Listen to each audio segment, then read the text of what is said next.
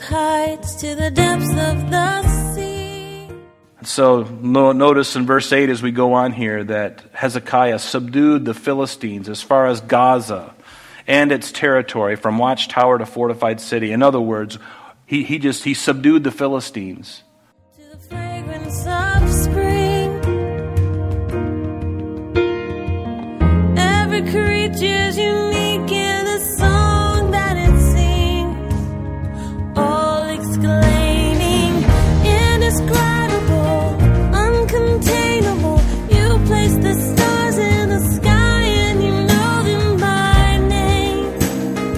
You are amazing, God. All powerful, untamable, awestruck we fall to our knees as we humbly proclaim. You are Welcome, everyone, and thank you for joining us. You're listening to Truth in Christ Radio, a Bible teaching radio ministry of Calvary Chapel of Rochester with senior pastor and teacher Rob Kellogg. Because of Hezekiah's faithful trust in the Lord, God blessed him thoroughly. It fulfilled a long-standing promise to David and his descendants. If they obeyed God, their reign would always be secure.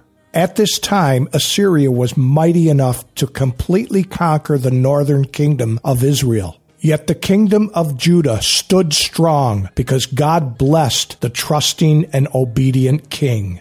As followers of Jesus Christ, we too can stand strong in the time of trials because Jesus will bless us as we trust and obey him.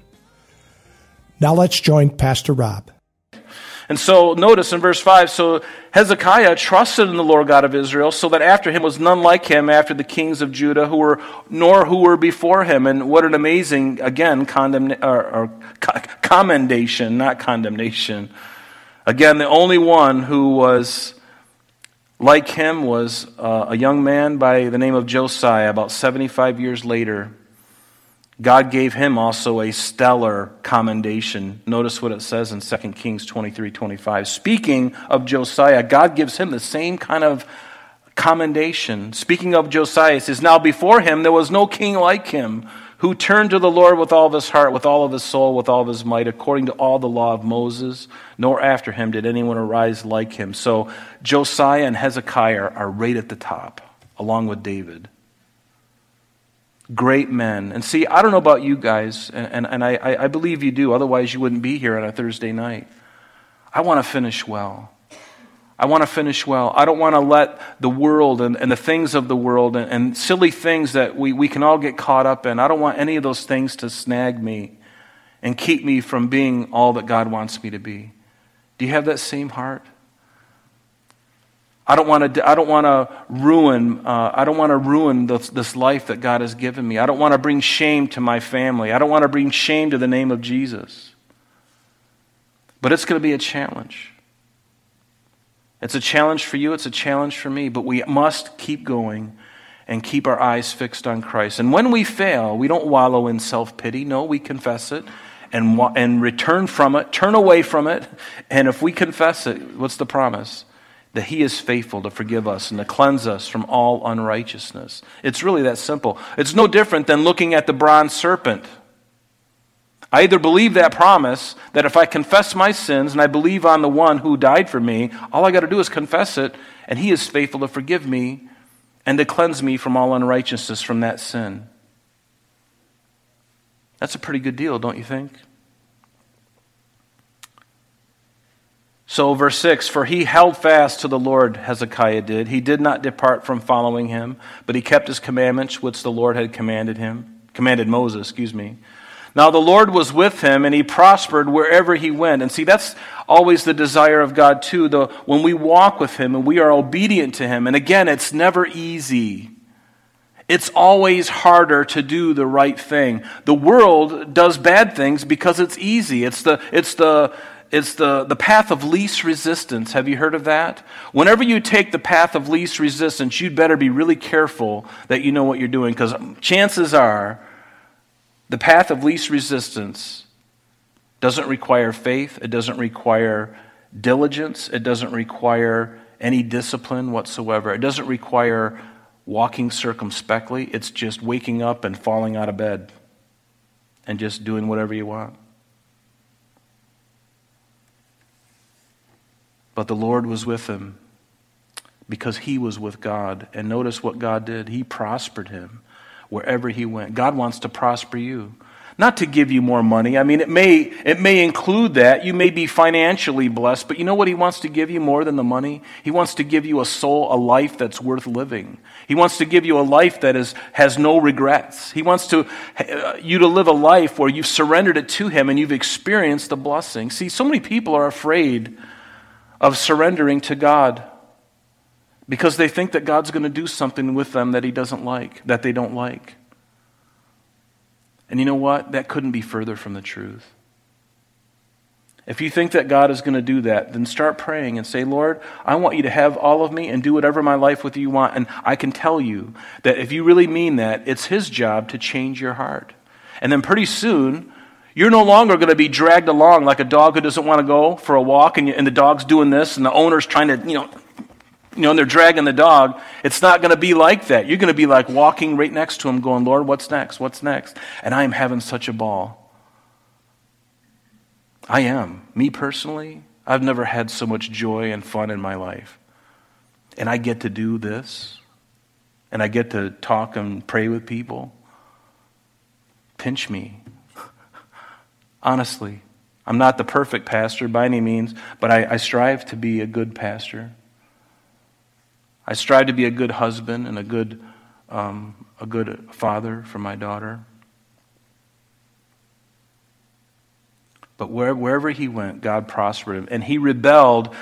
Hezekiah rebelled against the king of Assyria, and he did not serve him. Now, that's not a bad thing, because this king, a couple kings before him, they became vassals to Assyria. So, in other words, as long as Judah kept paying Shalmaneser money every month, send the check, have the direct debit out of his checking account, as long as that was going well, everybody was happy.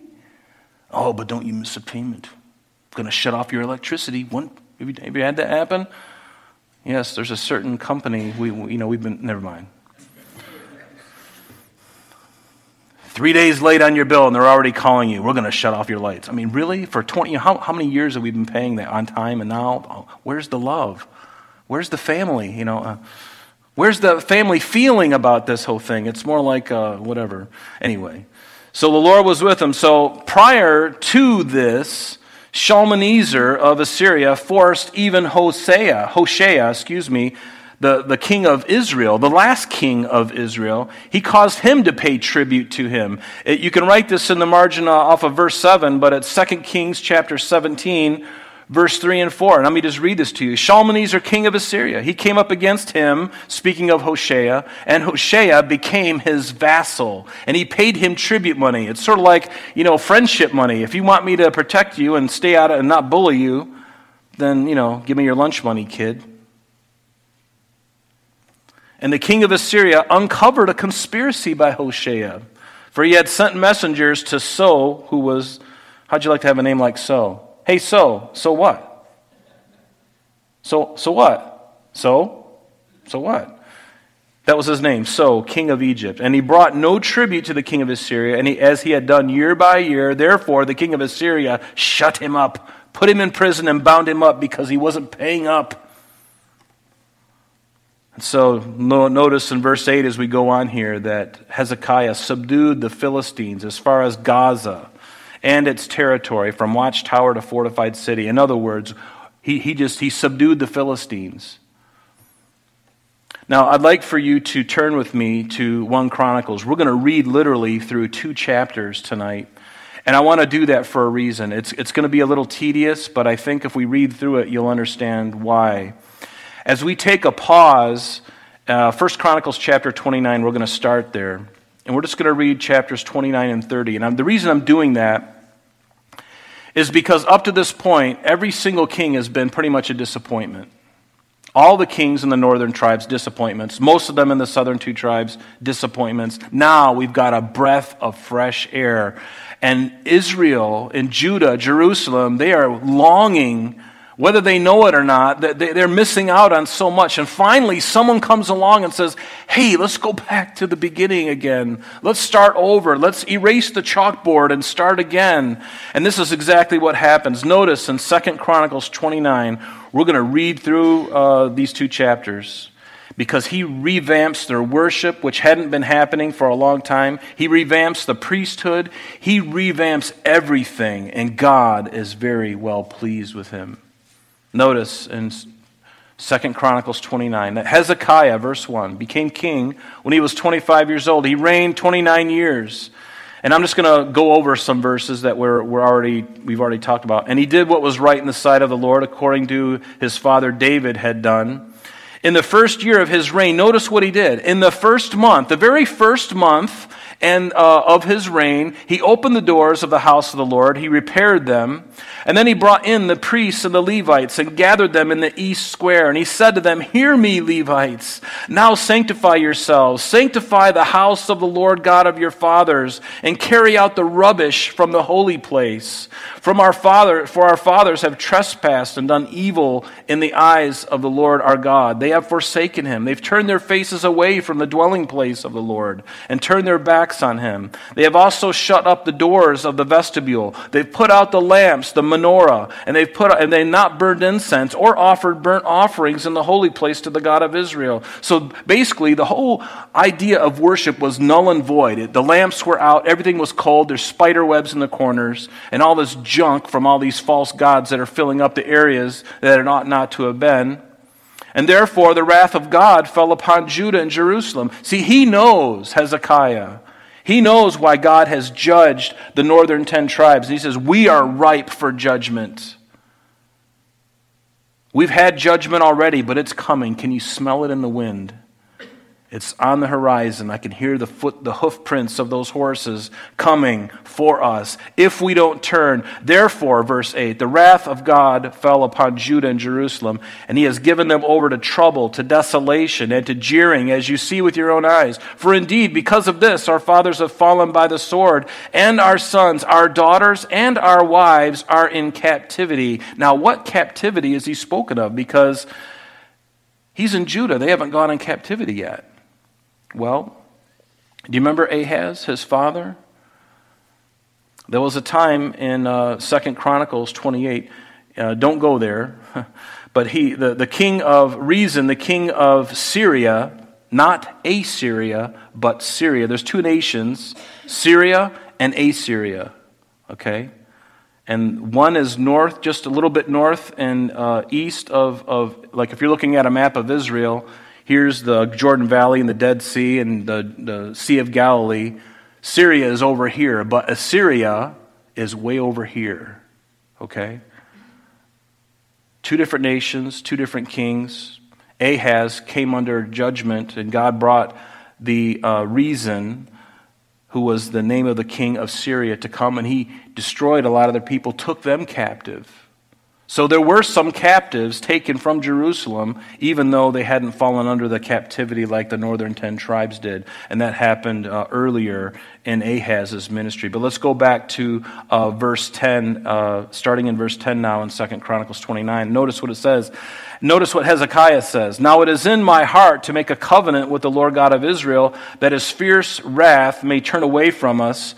My sons, do not be negligent now, for the Lord has chosen you to stand before him and to serve him, and that you should minister him and burn incense. And so throughout the chapter, verses 12 through 14, he names these Levites by name that are going to rise up. But notice in verse 15 that they gathered their brethren. They sanctified themselves, which hadn't been done for a very long time. And they went according to the commandment of the king at the words of the Lord. Notice, to cleanse the house of the Lord, which became a mess. It was filthy, filled with every detestable thing. And then now go down to verse 18. It says, now, then they went to the king Hezekiah and says, we've cleansed all the house of the Lord, the altar of burnt offerings with all of its articles, the table of the showbread with all of its articles. Moreover, all the articles which King Ahaz in his reign had cast aside in his transgression, we have prepared and sanctified those. And there they are before the altar of the Lord.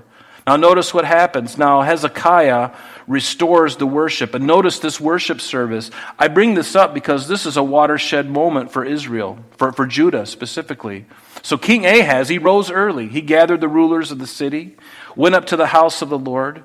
They brought 7 bulls and 7 rams, 7 lambs, and 7 male goats for a sin offering for the kingdom, for the sanctuary, and for Judah. And then he commanded the priests, the sons of Aaron, to offer them on the altar of the Lord. And so they killed the bulls. And the priests received the blood and sprinkled it on the altar. Likewise, they killed the rams and sprinkled the blood on the altar. They also killed the lambs and sprinkled the blood on the altar. What are you talking about? Is this a worship service or is this a meat packing plant?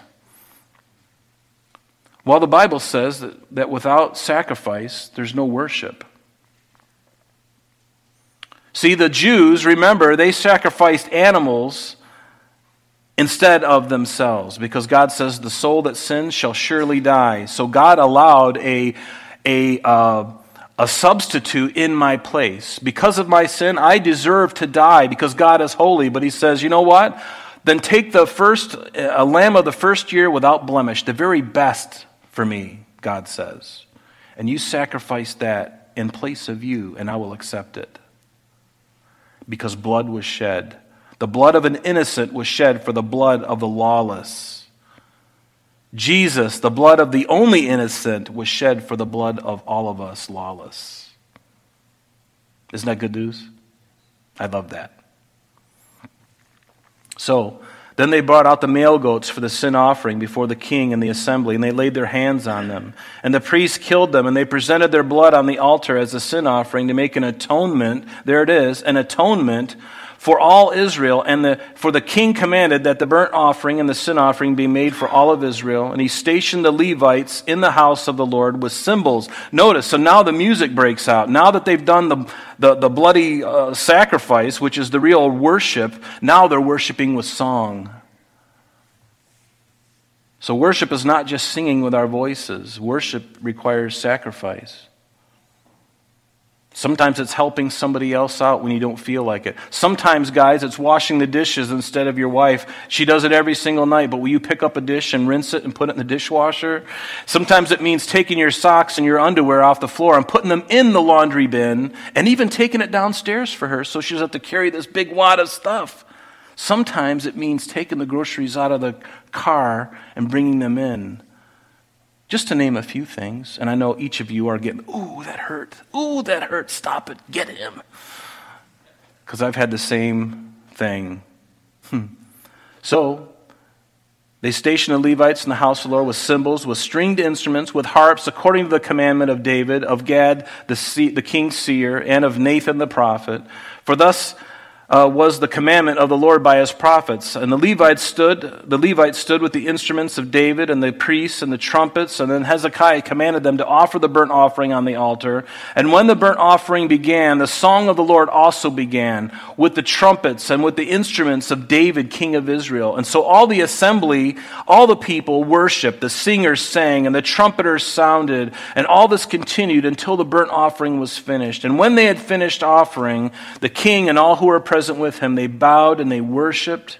And moreover, King Hezekiah and the leaders commanded the Levites to sing praise to the Lord with the words of David and of Asaph the seer. In other words, the Psalms. They sang the Psalms, and so they sang praises with gladness, and they bowed their heads and they worshipped.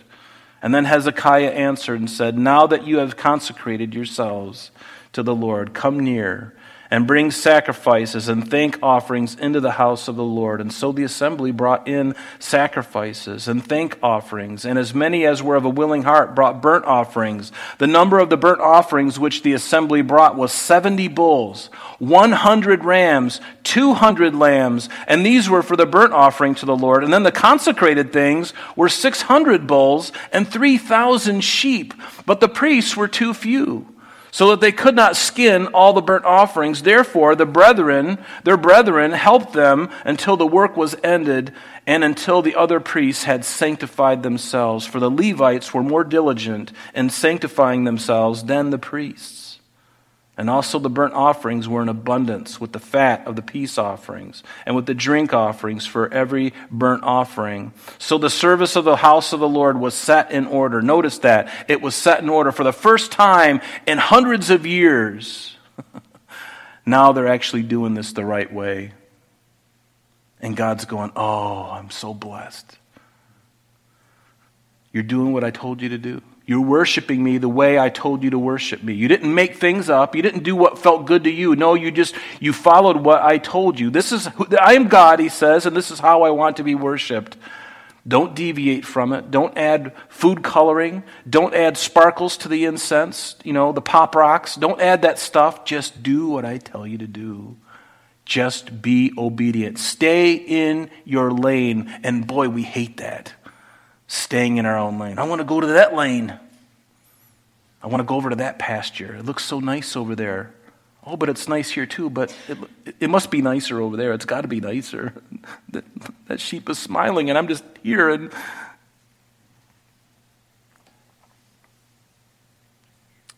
then Hezekiah and all the people rejoiced that God had prepared the people since the events took place so suddenly. I love this. There was a spontaneity about it that they weren't even quite ready, and God was in it. God was in it. And check this out. Go on to verse 30. And so Hezekiah, he does this Passover, which they haven't done in so long. And the Bible spends a lot of time talking about this. That's why I'm reading it to you verbatim tonight, because this was something they hadn't done in a long time. Sometimes it's really good to just go back to the old paths. See, they'd gotten off and they started doing their new thing. And the church in America is off doing its new thing, whatever it is. This wind of thing, of doctrine is going through the church and whatever it is, but stay in our lane and stay on the old path. There's safety and there's comfort. Oh, but they're worshiping with all the lights and all the electric guitars and the guy sliding across on his knees doing a guitar solo. It's amazing. And you're like, is that really worship? Do you know how many churches in America, not that we have to do this because the Lamb of God was slain once and for all, but can you imagine how quickly this church or any other church would empty out if we had an altar and we took a cute little lamb, little puffy white ears, and we sacrificed that lamb on the altar? We don't have to do that today, but you got to think that's what they did. The blood of a lamb. The blood of the lamb. It was all symbolic. God was preparing them for that day. But to do that without the shedding of blood, there is no remission of sin, the Bible says. Aren't you glad that Christ died for us? But notice this Passover. This is amazing. And Hezekiah sent all Israel and Judah, and he also wrote letters. Notice, not only to Judah and the cities of Judah, but he goes even farther up into Israel. Many of them have been taken captive, but some have had escaped, some have hidden. And so there's still people in the northern part that haven't gotten carried away captive. And so he invites them, come on down, we're going to have a worship service. So Hezekiah sent to all Israel and Judah, and also wrote letters to Ephraim and Manasseh, that they should come to the house of the Lord at Jerusalem to keep the Passover of the Lord God of Israel. For the king and his leaders and all the assembly in Jerusalem had agreed to keep the Passover, notice, in the second month. What was the Passover supposed to be on? The first month. So why are they doing it on the second month? It was supposed to be in the first month, on the 14th day of the month, but now they're doing it in the second month. This is interesting, isn't it? And I love this. Watch what happens. That's the end of our lesson for today, but please join us next time as Pastor Rob continues our study in the book of 2 Kings.